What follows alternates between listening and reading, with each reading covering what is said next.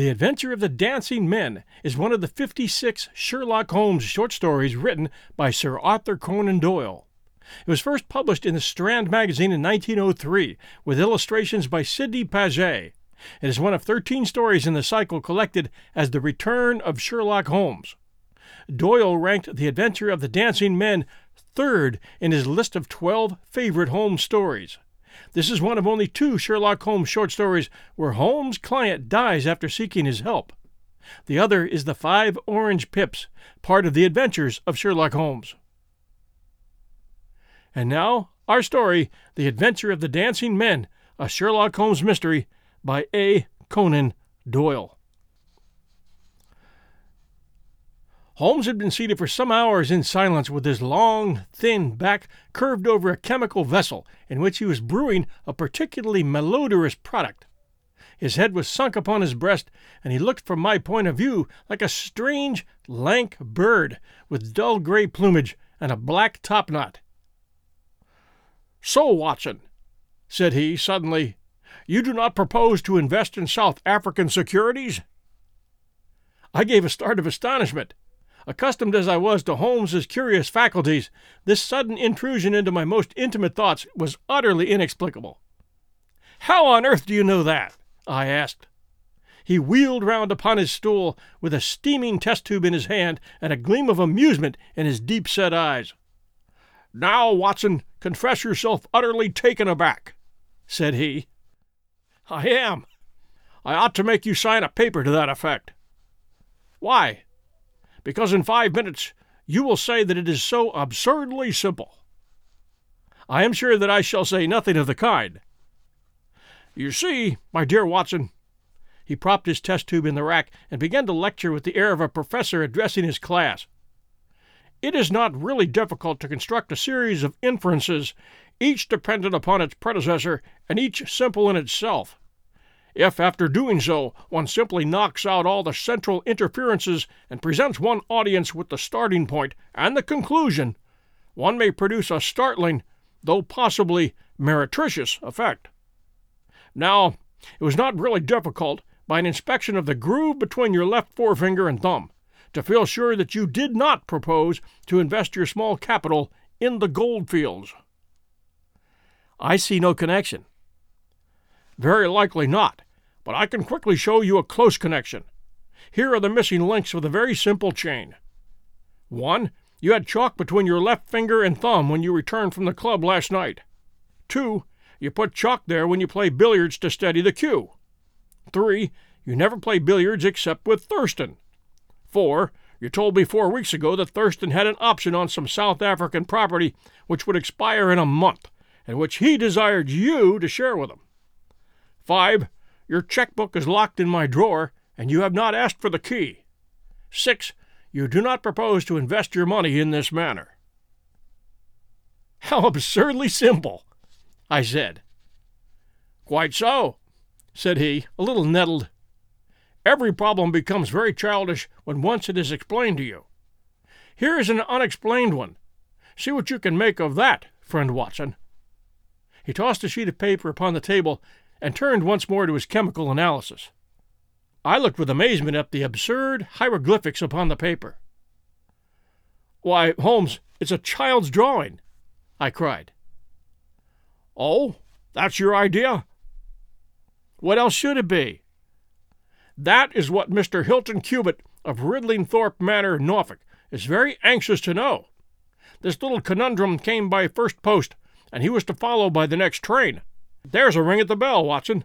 I should not be very much surprised if this were he." A heavy step was heard upon the stairs, and an instant later there entered a tall, ruddy, clean-shaven gentleman, whose clear eyes and florid cheeks told of a life led far from the fogs of Baker Street. He seemed to bring a whiff of his strong, fresh, bracing East Coast air with him as he entered. Having shaken hands with each of us, he was about to sit down when his eye rested upon the paper with the curious markings, which I had just examined and left upon the table. "Well, Mr. Holmes, what do you make of these?" he cried. "They told me that you were fond of queer mysteries, and I don't think you can find a queerer one than that. I sent the paper on ahead so that you might have time to study it before I came."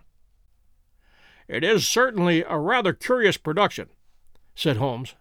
"At first sight, it would appear to be some childish prank. It consists of a number of absurd little figures dancing across the paper on which they are drawn. Why should you attribute any importance to so grotesque an object?" "I never should, Mr. Holmes, but my wife does. It's frightening her to death. She says nothing, but I can see terror in her eyes. That's why I want to sift the matter to the bottom." Holmes held up the paper so that the sunlight shone full upon it. It was a page torn from a notebook. The markings were done in pencil, and ran in this way: 15 stick men who appear to be dancing. 3 are holding up flags. All of them except one have their arms in the air. That one has no arms. Holmes examined it for some time, and then, folding it carefully up, he placed it in his pocketbook. "This promises to be a most interesting and unusual case," said he. "You gave me a few particulars in your letter, Mr. Hilton Cubitt, but it should be very much obliged if you would kindly go over it all again for the benefit of my friend, Dr. Watson." "I'm not much of a storyteller," said our visitor, nervously clasping and unclasping his great, strong hands. "You'll just ask me anything that I don't make clear. I'll begin at the time of my marriage last year, but I want to say first of all that, though I'm not a rich man, my people have been at Ridlingthorpe for a matter of 5 centuries, and there's no better-known family in the county of Norfolk. Last year I came up to London for the Jubilee, and I stopped at a boarding house in Russell Square because Parker, the vicar of our parish, was staying in it. There was an American young lady there. Patrick was her name, Elsie Patrick. In some way we became friends, until before my month was up, I was as much in love as a man could be.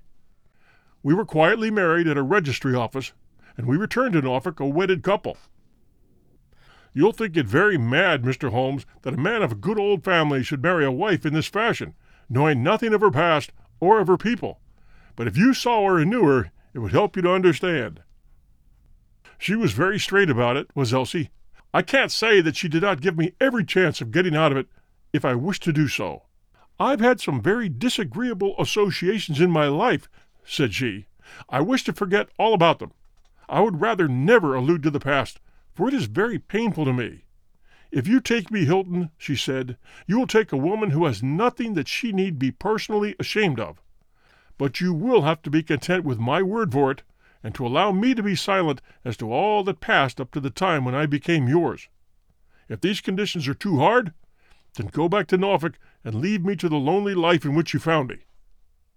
It was only the day before our wedding that she said those very words to me. I told her that I was content to take her on her own terms, and I've been as good as my word. Well, we've been married now for a year, and very happy we've been. But about a month ago, at the end of June, I saw for the first time signs of trouble. One day my wife received a letter from America. I saw the American stamp. She turned deadly white, read the letter, and threw it into the fire. She made no allusion to it afterwards, and I made none, for a promise is a promise. But she's never known an easy hour since that moment. There is always a look of fear upon her face, a look as if she were waiting and expecting. She would do better to trust me.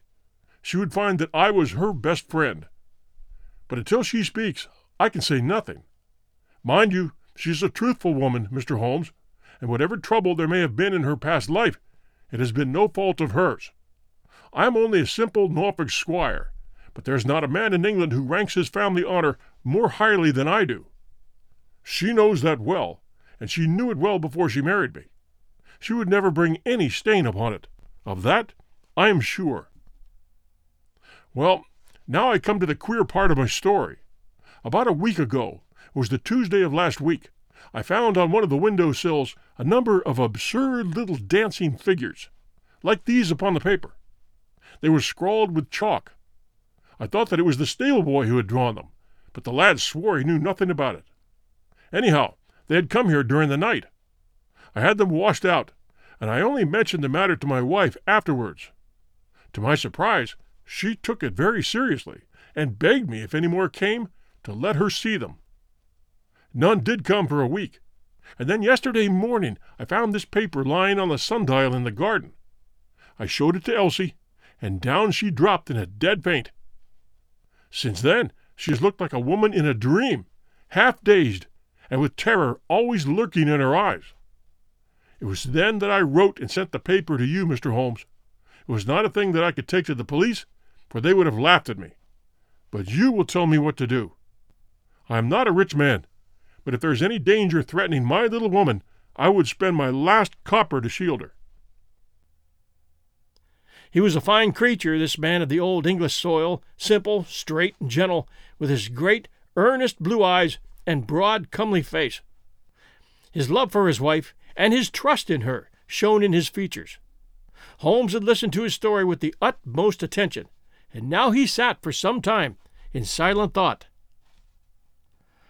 "Don't you think, Mr. Cubitt," said he at last, "that your best plan would be to make a direct appeal to your wife and ask her to share her secret with you?"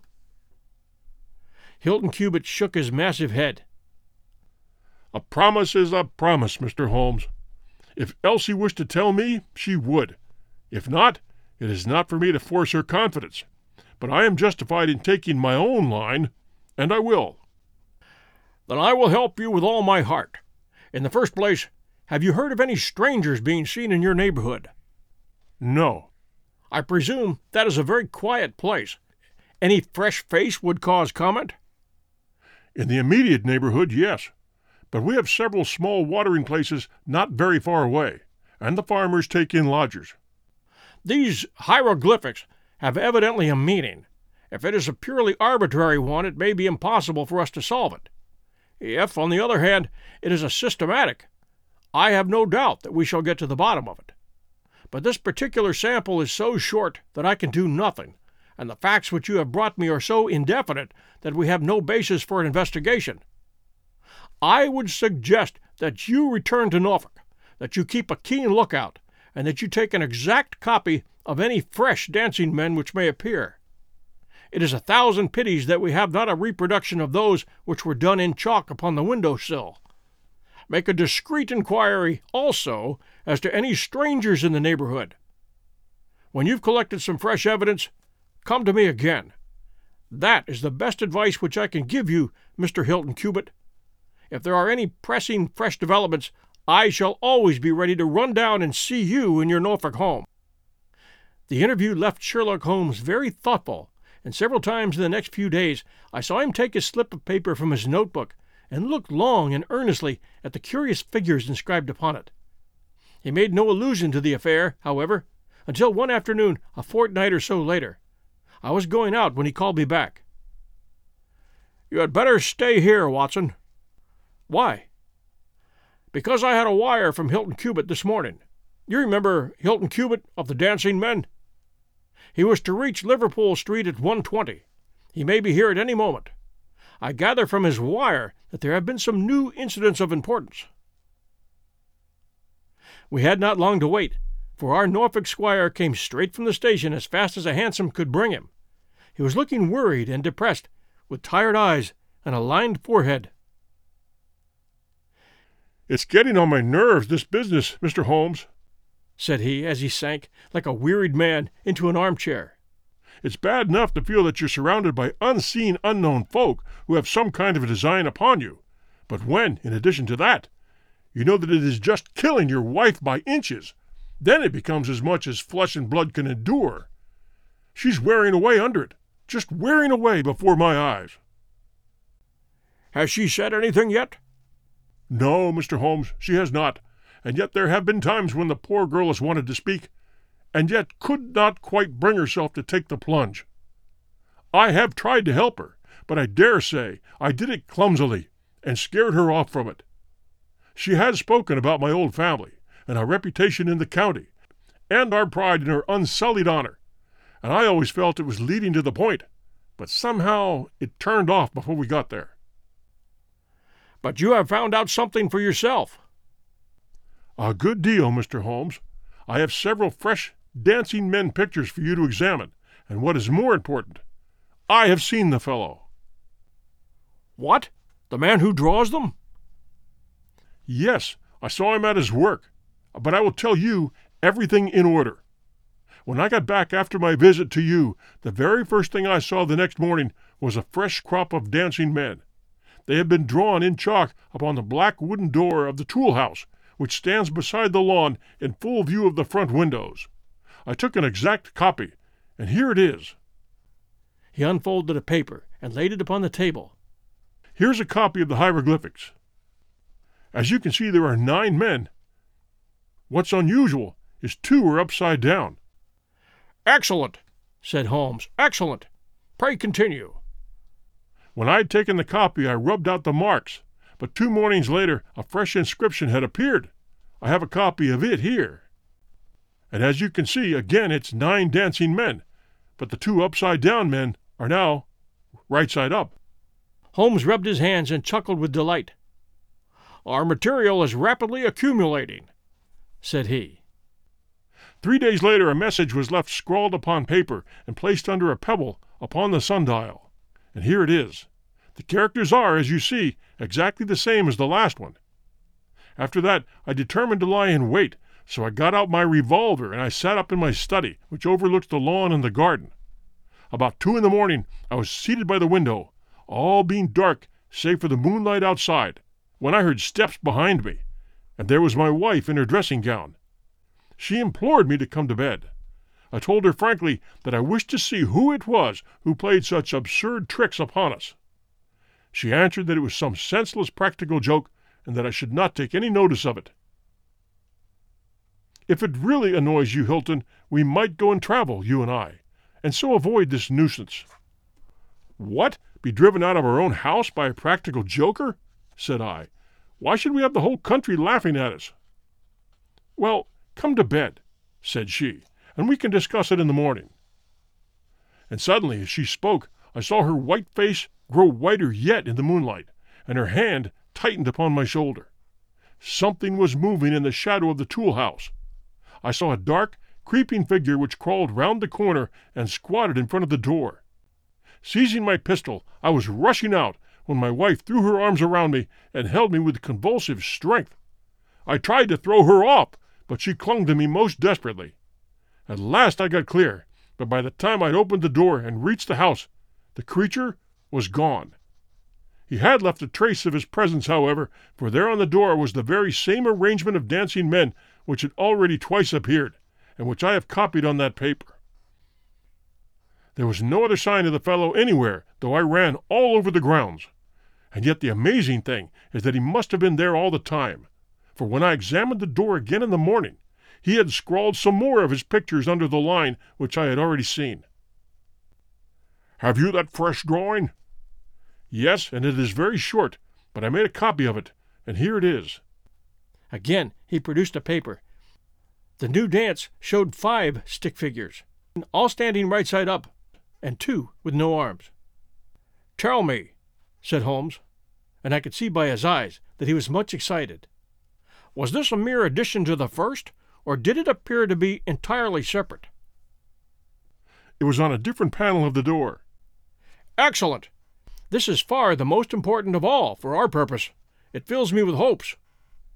Now, Mr. Hilton Cubitt, please continue your most interesting statement." "I have nothing more to say, Mr. Holmes, except that I was angry with my wife that night for having held me back when I might have caught the skulking rascal. She said that she feared I might come to harm. For an instant it had crossed my mind that perhaps what she really feared was that he might come to harm, for I could not doubt that she knew who this man was and what he meant by these strange signals. But there is a tone in my wife's voice, Mr. Holmes, and a look in her eyes which forbid doubt, and I am sure that it was indeed my own safety that was in her mind. There is the whole case, and now I want your advice as to what I ought to do. My own inclination is to put 6 of my farm lads in the shrubbery, and when this fellow comes again, to give him such a beating that he'll leave us in peace for the future." "I fear it is too deep a case for such simple remedies," said Holmes. "How long can you stay in London?" "I must go back today. I would not leave my wife alone all night for anything. She is very nervous and begged me to come back." "I dare say you are right, but if you could have stopped, I might possibly have been able to return with you in a day or 2. Meanwhile, you will leave me these papers, and I think that is very likely that I shall be able to pay you a visit shortly and to throw some light upon your case." Sherlock Holmes preserved his calm, professional manner until our visitor had left us, although it was easy for me, who knew him so well, to see that he was profoundly excited. The moment that Hilton Cubit's broad back had disappeared through the door, my comrade rushed to the table, laid out all the slips of paper containing dancing men in front of him, and threw himself into an intricate and elaborate calculation. For 2 hours I watched him as he covered sheet after sheet of paper with figures and letters, so completely absorbed in his task that he had evidently forgotten my presence. Sometimes he was making progress, and whistled and sang at his work. Sometimes he was puzzled, and would sit for long spells with a furrowed brow and vacant eye.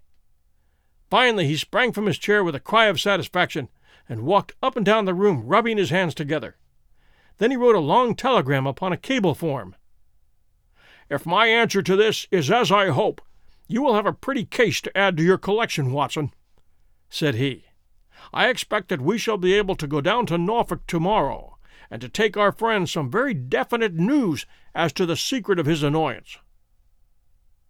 I confess that I was filled with curiosity, but I was aware that Holmes liked to make his disclosures at his own time and in his own way, so I waited until it should suit him to take me into his confidence. But there was a delay in that answering telegram, and 2 days of impatience followed, during which Holmes pricked up his ears at every ring of the bell. On the evening of the 2nd, there came a letter from Hilton Cubit. All was quiet with him, save that a long inscription had appeared that morning upon the pedestal of the sundial. He enclosed a copy of it, which now included 28 dancing men, some upside down, some holding flags, some with no arms, some with 2 arms, some with 1 arm. Holmes bent over this grotesque frieze for some minutes, and then suddenly sprang to his feet with an exclamation of surprise and dismay. His face was haggard with anxiety. "We have let this affair go far enough," said he. "Is there a train to North Walsham tonight?" I turned up the timetable. The last had just gone. "Then we shall take breakfast early and take the very first in the morning," said Holmes. "Our presence is most urgently needed. Ah, here is our expected cablegram. One moment, Mrs. Hudson. There may be an answer. No, that is quite as I expected.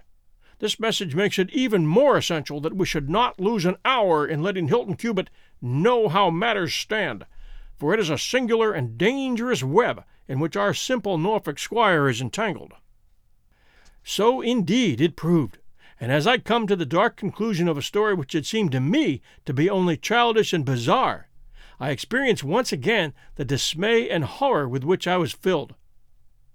Would that I had some brighter ending to communicate to my readers, but these are the chronicles of fact, and I must follow to their dark crisis the strange chain of events which for some days made Ridlingthorpe Manor a household word through the length and breadth of England.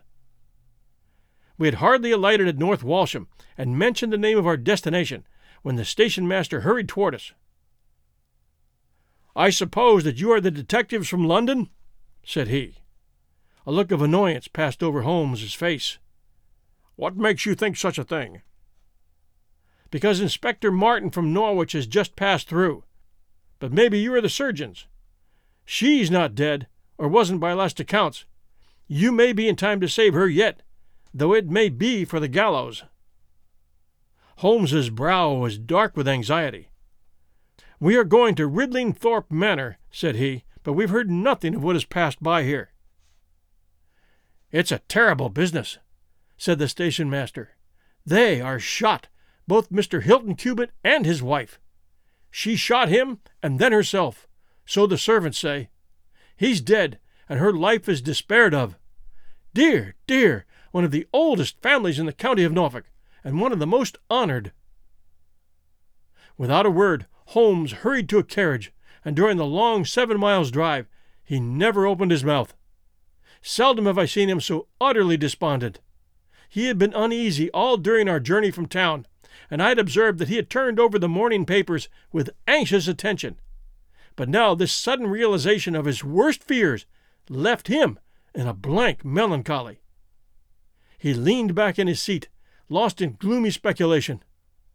Yet there was much around to interest us, for we were passing through as singular a countryside as any in England, where a few scattered cottages represented the population of today, while on every hand enormous square-towered churches bristled up from the flat, green landscape and told of the glory and prosperity of old East Anglia.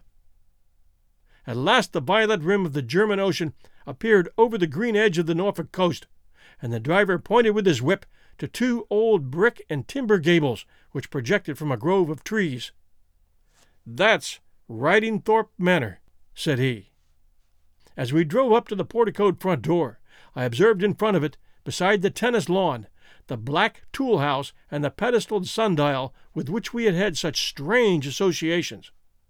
A dapper little man, with a quick, alert manner and a waxed moustache, had just descended from a high dog-cart. He introduced himself as Inspector Martin of the Norfolk Constabulary, and he was considerably astonished when he heard the name of my companion. "Why, Mr. Holmes, the crime was only committed at 3 this morning. How could you hear of it in London and get to the spot as soon as I?" "I anticipated it. I came in hope of preventing it." "Then you must have important evidence of which we are ignorant, for they were said to be a most united couple." "I have only the evidence of the dancing men," said Holmes. "I will explain the matter to you later. Meanwhile, since it is too late to prevent this tragedy, I am very anxious that I should use the knowledge which I possess in order to ensure that justice be done. Will you associate me in your investigation, or will you prefer that I should act independently?" "I should be proud to feel that we were acting together, Mr. Holmes," said the inspector, earnestly. "In that case, I should be glad to hear the evidence and to examine the premises without an instant of unnecessary delay." Inspector Martin had the good sense to allow my friend to do things in his own fashion, and contented himself with carefully noting the results. The local surgeon, an old white-haired man, had just come down from Mrs. Hilton Cubit's room, and he reported that her injuries were serious, but not necessarily fatal. The bullet had passed through the front of her brain, and it would probably be some time before she could regain consciousness. On the question of whether she had been shot or had shot herself, he would not venture to express any decided opinion. Certainly the bullet had been discharged at very close quarters. There was only the one pistol found in the room, 2 barrels of which had been emptied. Mr. Hilton Cubit had been shot through the heart. It was equally conceivable that he had shot her and then himself, or that she had been the criminal, for the revolver lay upon the floor midway between them. "Has he been moved?" asked Holmes. "We've moved nothing except the lady. We could not leave her lying wounded upon the floor." "How long have you been here, doctor?" "Since 4 o'clock. "Anyone else?" "Yes, the constable here." "And you have touched nothing?" "Nothing." "You have acted with great discretion. Who sent for you?" "The housemaid, Saunders." "Was it she who gave the alarm?" "She and Mrs. King, the cook." "And where are they now?" "In the kitchen, I believe." "Then I think we'd better hear their story at once." The old hall, oak-paneled and high-windowed, had been turned into a court of investigation. Holmes sat in a great old-fashioned chair, his inexorable eyes gleaming out of his haggard face. I could read in them a set purpose to devote his life to this quest until the client whom he had failed to save should at last be avenged. The trim Inspector Martin, the old gray-headed country doctor, myself, and a stolid village policeman made up the rest of that strange company. The 2 women told their story clearly enough. They had been aroused from their sleep by the sound of an explosion, which had been followed a minute later by a second one. They slept in adjoining rooms, and Mrs. King had rushed into Saunders. Together they had descended the stairs. The door of the study was open, and a candle was burning upon the table. Their master lay upon his face in the center of the room. He was quite dead. Near the window his wife was crouching, her head leaning against the wall. She was horribly wounded, and the side of her face was red with blood. She breathed heavily, but was incapable of saying anything. The passage, as well as the room, was full of smoke and the smell of powder. The window was certainly shut and fastened upon the inside. Both women were positive upon the point. They had at once sent for the doctor and for the constable. Then, with the aid of the groom and the stable boy, they had conveyed their injured mistress to her room. Both she and her husband had occupied the bed. She was clad in her dress, he in his dressing gown over his night clothes. Nothing had been moved in the study. So far as they knew, there had never been any quarrel between husband and wife. They had always looked upon them as a very united couple. These were the main points of the servants' evidence. In answer to Inspector Martin, they were clear that every door was fastened upon the inside, and that no one could have escaped from the house.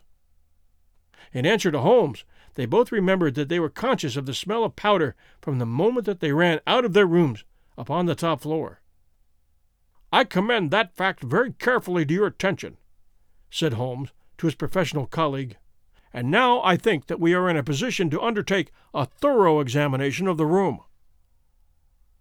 The study proved to be a small chamber, lined on 3 sides with books, and with a writing table facing an ordinary window which looked out upon the garden.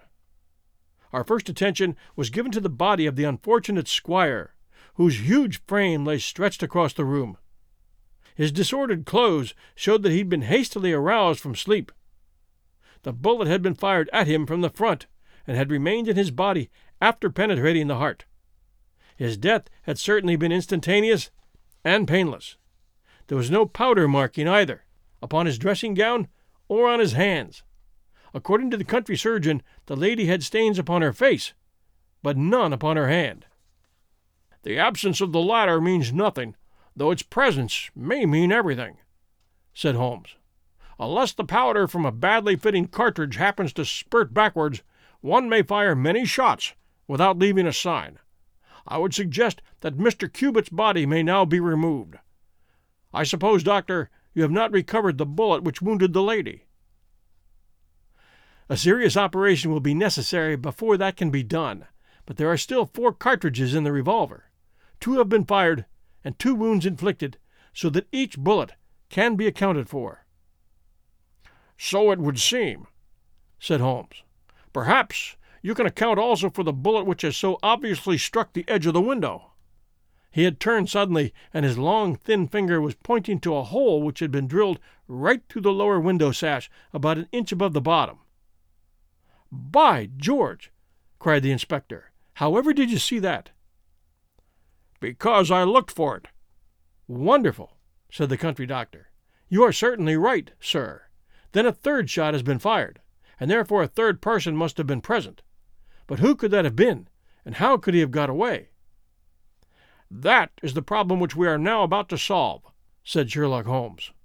"You remember, Inspector Martin, when the servants said that on leaving their room they were at once conscious of a smell of powder, and I remarked that the point was an extremely important one."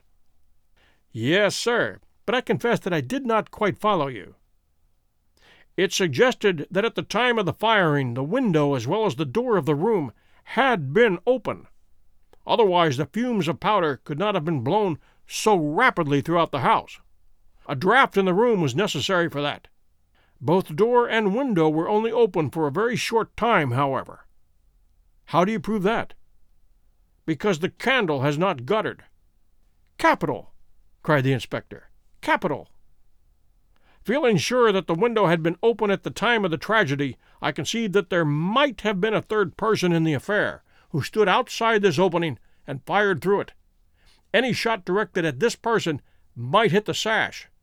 I looked, and there, sure enough, was the bullet mark." "But how came the window to be shut and fastened?" "The woman's first instinct would be to shut and fasten the window. But hullo! What is this?" It was a lady's handbag which stood upon the study table, a trim little handbag of crocodile skin and silver. Holmes opened it and turned the contents out. There were 20 50-pound notes of the Bank of England, held together by an India rubber band. Nothing else. "This must be preserved, for it will figure in the trial," said Holmes, as he handed the bag with the contents to the inspector. "It is now necessary that we should try to throw some light upon this 3rd bullet, which has clearly from the splintering of the wood, been fired from inside the room. I should like to see Mrs. King, the cook, again. You said, Mrs. King, that you were awakened by a loud explosion. When you said that, did you mean that it seemed to you to be louder than the second one?" "Well, sir, it wakened me from my sleep, and so it is hard to judge. But it did seem very loud." "You don't think that it might have been 2 shots fired almost at the same instant?" "I am sure I couldn't say, sir." "I believe that it was undoubtedly so. I rather think, Inspector Martin, that we have now exhausted all that this room can teach us. If you will kindly step round with me, we shall see what fresh evidence the garden has to offer." A flower bed extended up to the study window, and we all broke into an exclamation as we approached it. The flowers were trampled down, and the soft soil was imprinted all over with footmarks. Large, masculine feet they were, with peculiarly long, sharp toes. Holmes hunted about among the grass and leaves like a retriever after a wounded bird. Then, with a cry of satisfaction, he bent forward and picked up a little brazen cylinder. "I thought so," said he. "The revolver had an ejector, and here is the 3rd cartridge. I really think, Inspector Martin, that our case is almost complete." The country inspector's face had shown his intense amazement at the rapid and masterful progress of Holmes's investigation. At first he had shown some disposition to assert his own position, but now he was overcome with admiration and ready to follow without question wherever Holmes led. "Whom do you suspect?" he asked. "I'll go into that later. There are several points in this problem which I have not been able to explain to you yet. Now that I have got so far, I had best proceed on my own lines, and then clear the whole matter up once and for all." "Just as you wish, Mr. Holmes, so long as we get our man." "I have no desire to make mysteries, but it is impossible at the moment of action to enter into long and complex explanations. I have the threads of all this affair in my hand. Even if this lady should never recover consciousness, we can still reconstruct the events of last night and ensure that justice be done. First of all, I wish to know whether there is any inn in this neighborhood known as Elridge's." The servants were cross-questioned, but none of them had heard of such a place. The stable-boy threw a light upon the matter by remembering that a farmer of that name lived some miles off in the direction of East Ruston. "Is it a lonely farm?" "Very lonely, sir." "Perhaps they have not heard yet of all that happened here during the night." "Maybe not, sir." Holmes thought for a little, and then a curious smile played over his face. "Saddle a horse, my lad," said he. "I shall wish you to take a note to Elridge's farm." He took from his pocket the various slips of the dancing men. With these in front of him, he worked for some time at the study table. Finally, he handed a note to the boy, with directions to put it into the hands of the person to whom it was addressed, and especially to answer no questions of any sort which might be put to him. I saw the outside of the note addressed in straggling, irregular characters, very unlike Holmes's usual precise hand. It was consigned to Mr. Abe Slaney, Elridge's Farm, East Ruston, Norfolk. "I think, Inspector," Holmes remarked, "that you could do well to telegraph for an escort, as if my calculations prove to be correct, you may have a particularly dangerous prisoner to convey to the county jail. The boy who takes this note could no doubt forward your telegram. If there's an afternoon train to town, Watson, I think we should do well to take it, as I have a chemical analysis of some interest to finish, and this investigation draws rapidly to a close." When the youth had been dispatched with the note, Sherlock Holmes gave his instructions to the servants.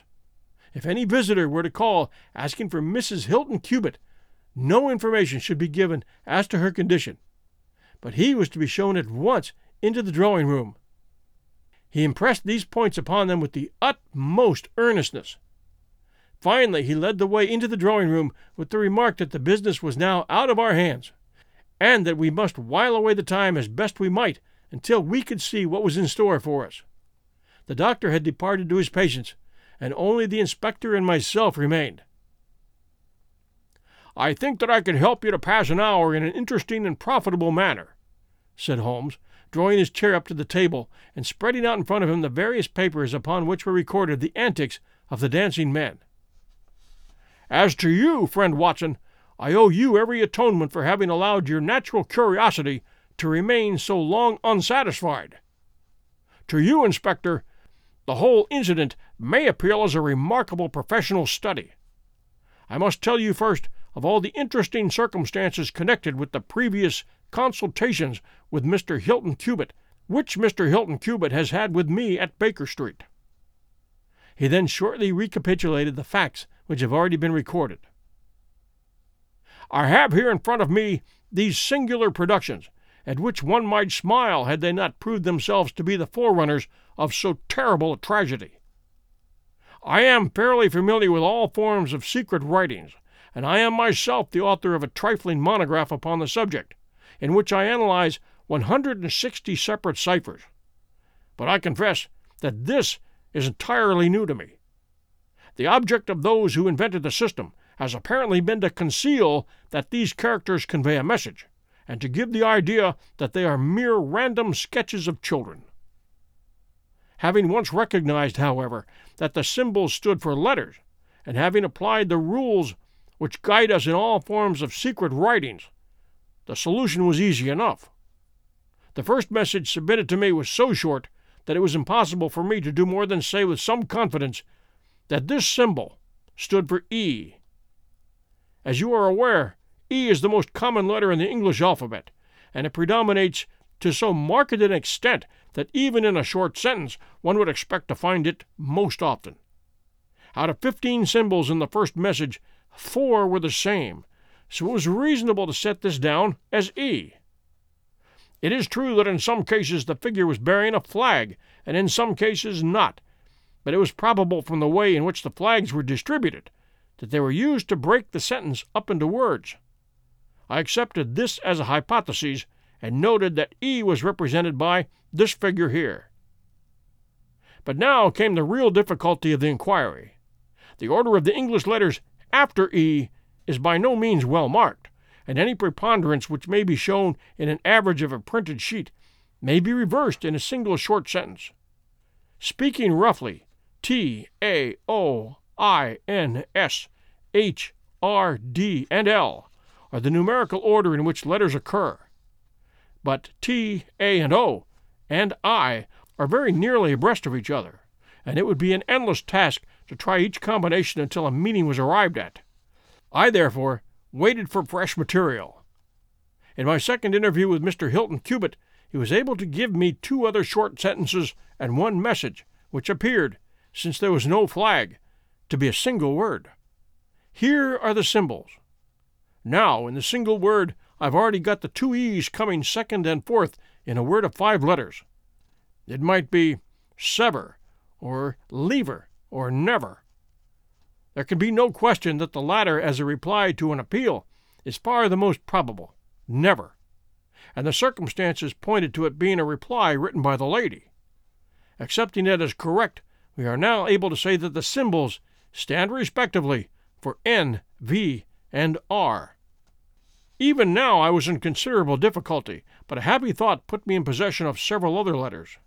It occurred to me that if these appeals came as I expected, from someone who had been intimate with the lady in her early life, a combination which contained 2 E's with 3 letters might very well stand for the name Elsie. On examination, I found that such a combination formed the termination of the message, which was 3 times repeated. It was certainly some appeal to Elsie. In this way I had got my L, S, and I, and I had already come to E. But what appeal could it be? There were only 4 letters in the word which preceded Elsie, and it ended in E. Surely that word must be come.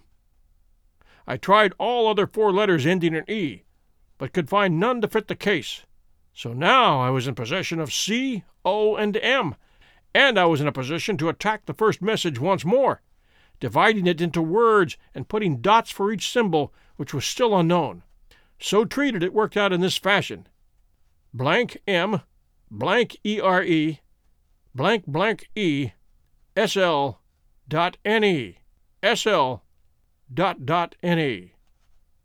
Now the first letter can only be A, which is a most useful discovery, since it occurs no fewer than 3 times in this short sentence, and the H is also apparent in the second word, and now it becomes am here, A.E. Slane, S-L-A-N-E, or, filling in the obvious vacancies in the name, am here, Abe Slaney. I had so many letters now that I could proceed with considerable confidence to the second message, which worked out in this fashion: A.elri.es. Here I could only make sense by putting T and G for the missing letters, and supposing that the name was that of some house or inn at which the writer was staying. Inspector Martin and I had listened with the utmost interest to the full and clear account of how my friend had produced results which had led to so complete a command over our difficulties. "What did you do then, sir?" asked the inspector.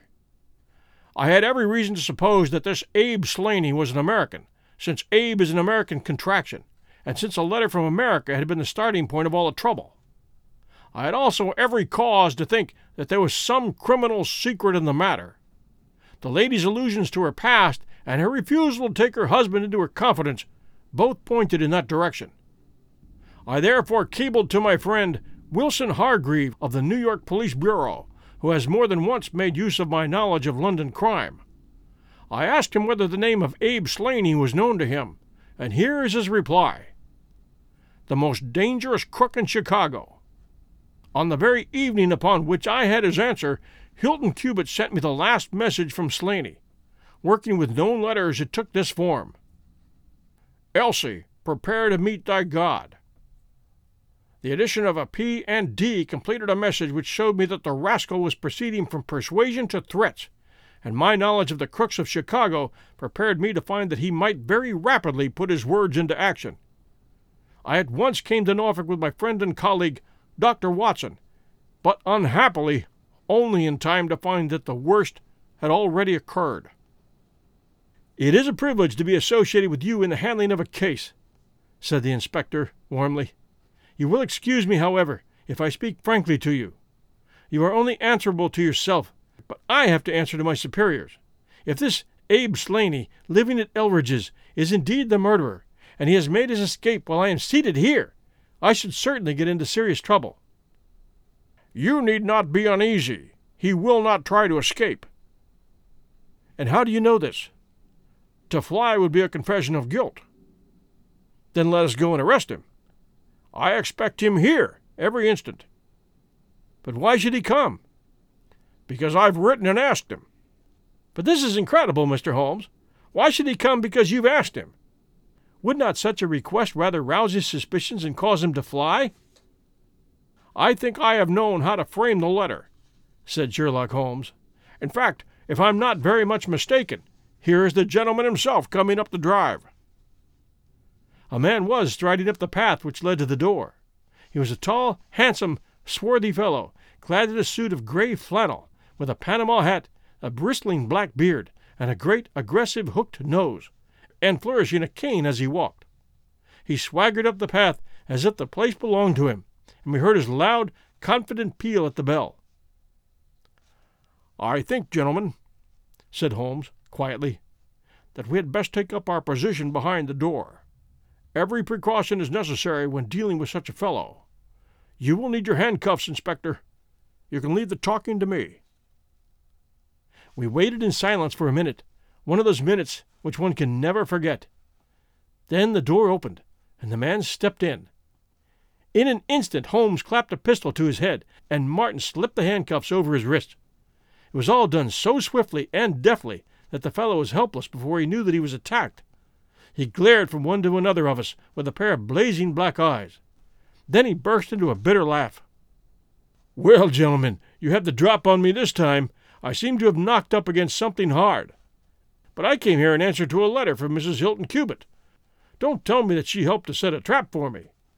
Mrs. Hilton Cubitt was seriously injured and is at death's door." The man gave a hoarse cry of grief which rang through the house. "You're crazy!" he cried fiercely.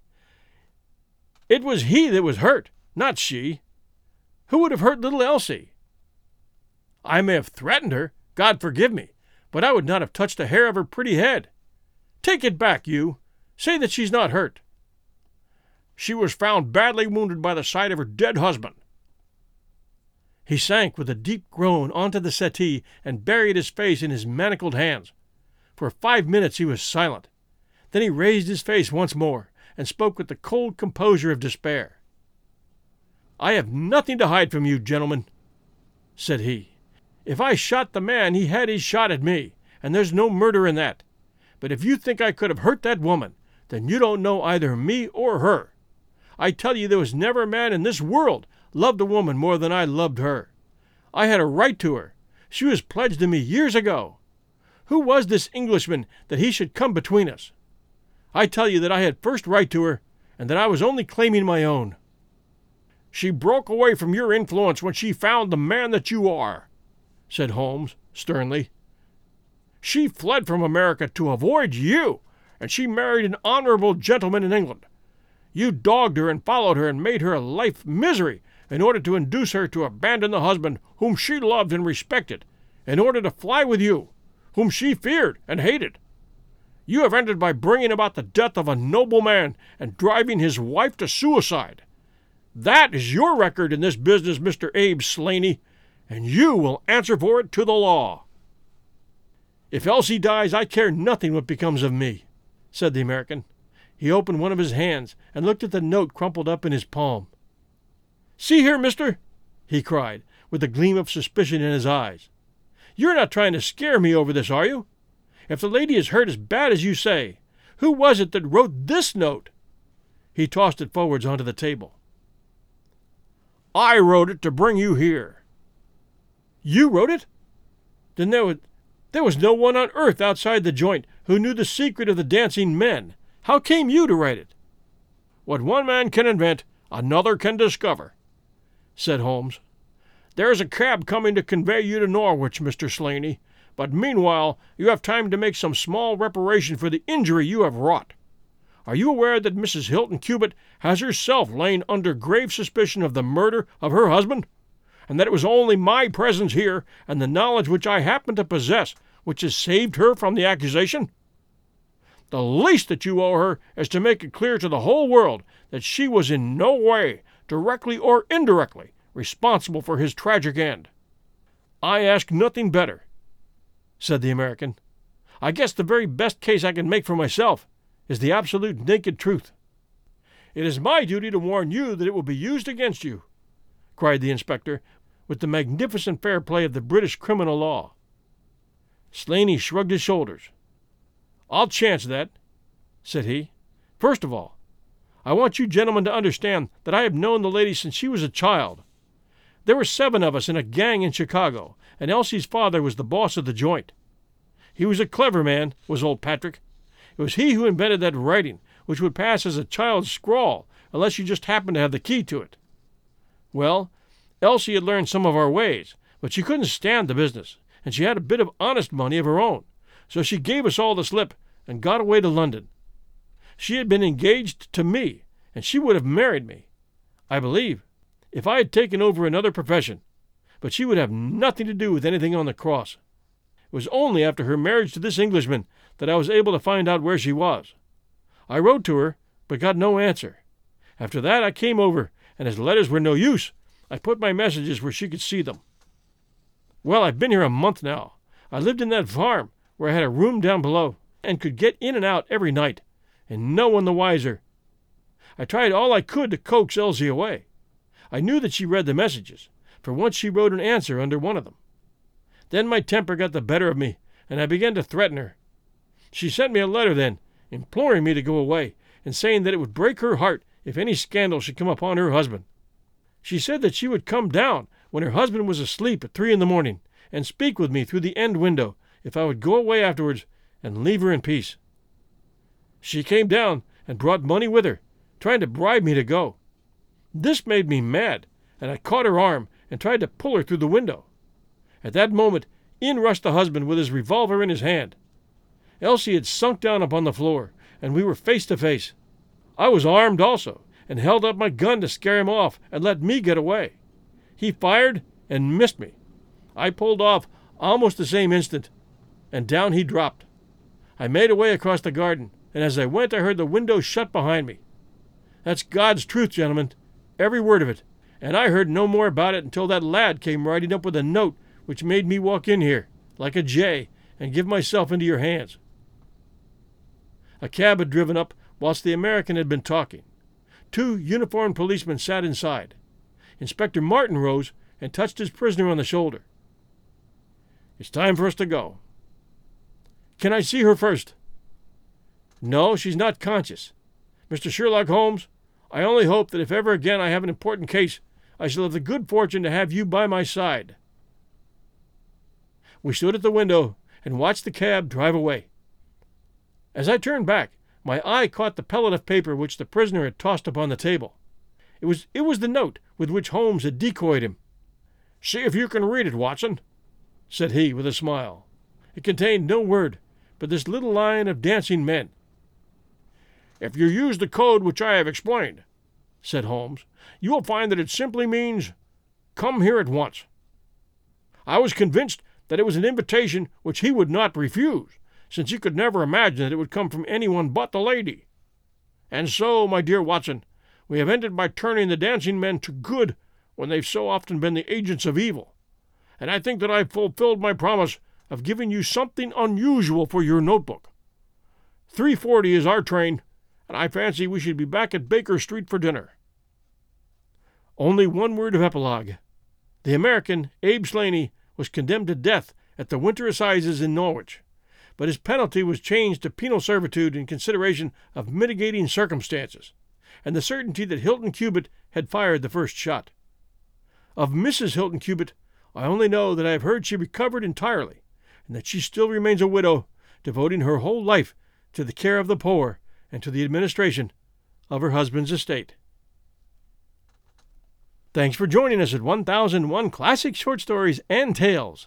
We hope you enjoyed this classic short story, and if you did, the best way to say thanks is by sending us a review at Apple Podcasts. We get a great amount of good reviews, but lately we've had a stinker, and I'd like to bury that one under about 10 good ones. So if any of you have been looking for a good excuse to spend a few minutes to send us a nice review, it would sure be appreciated now. Thank you.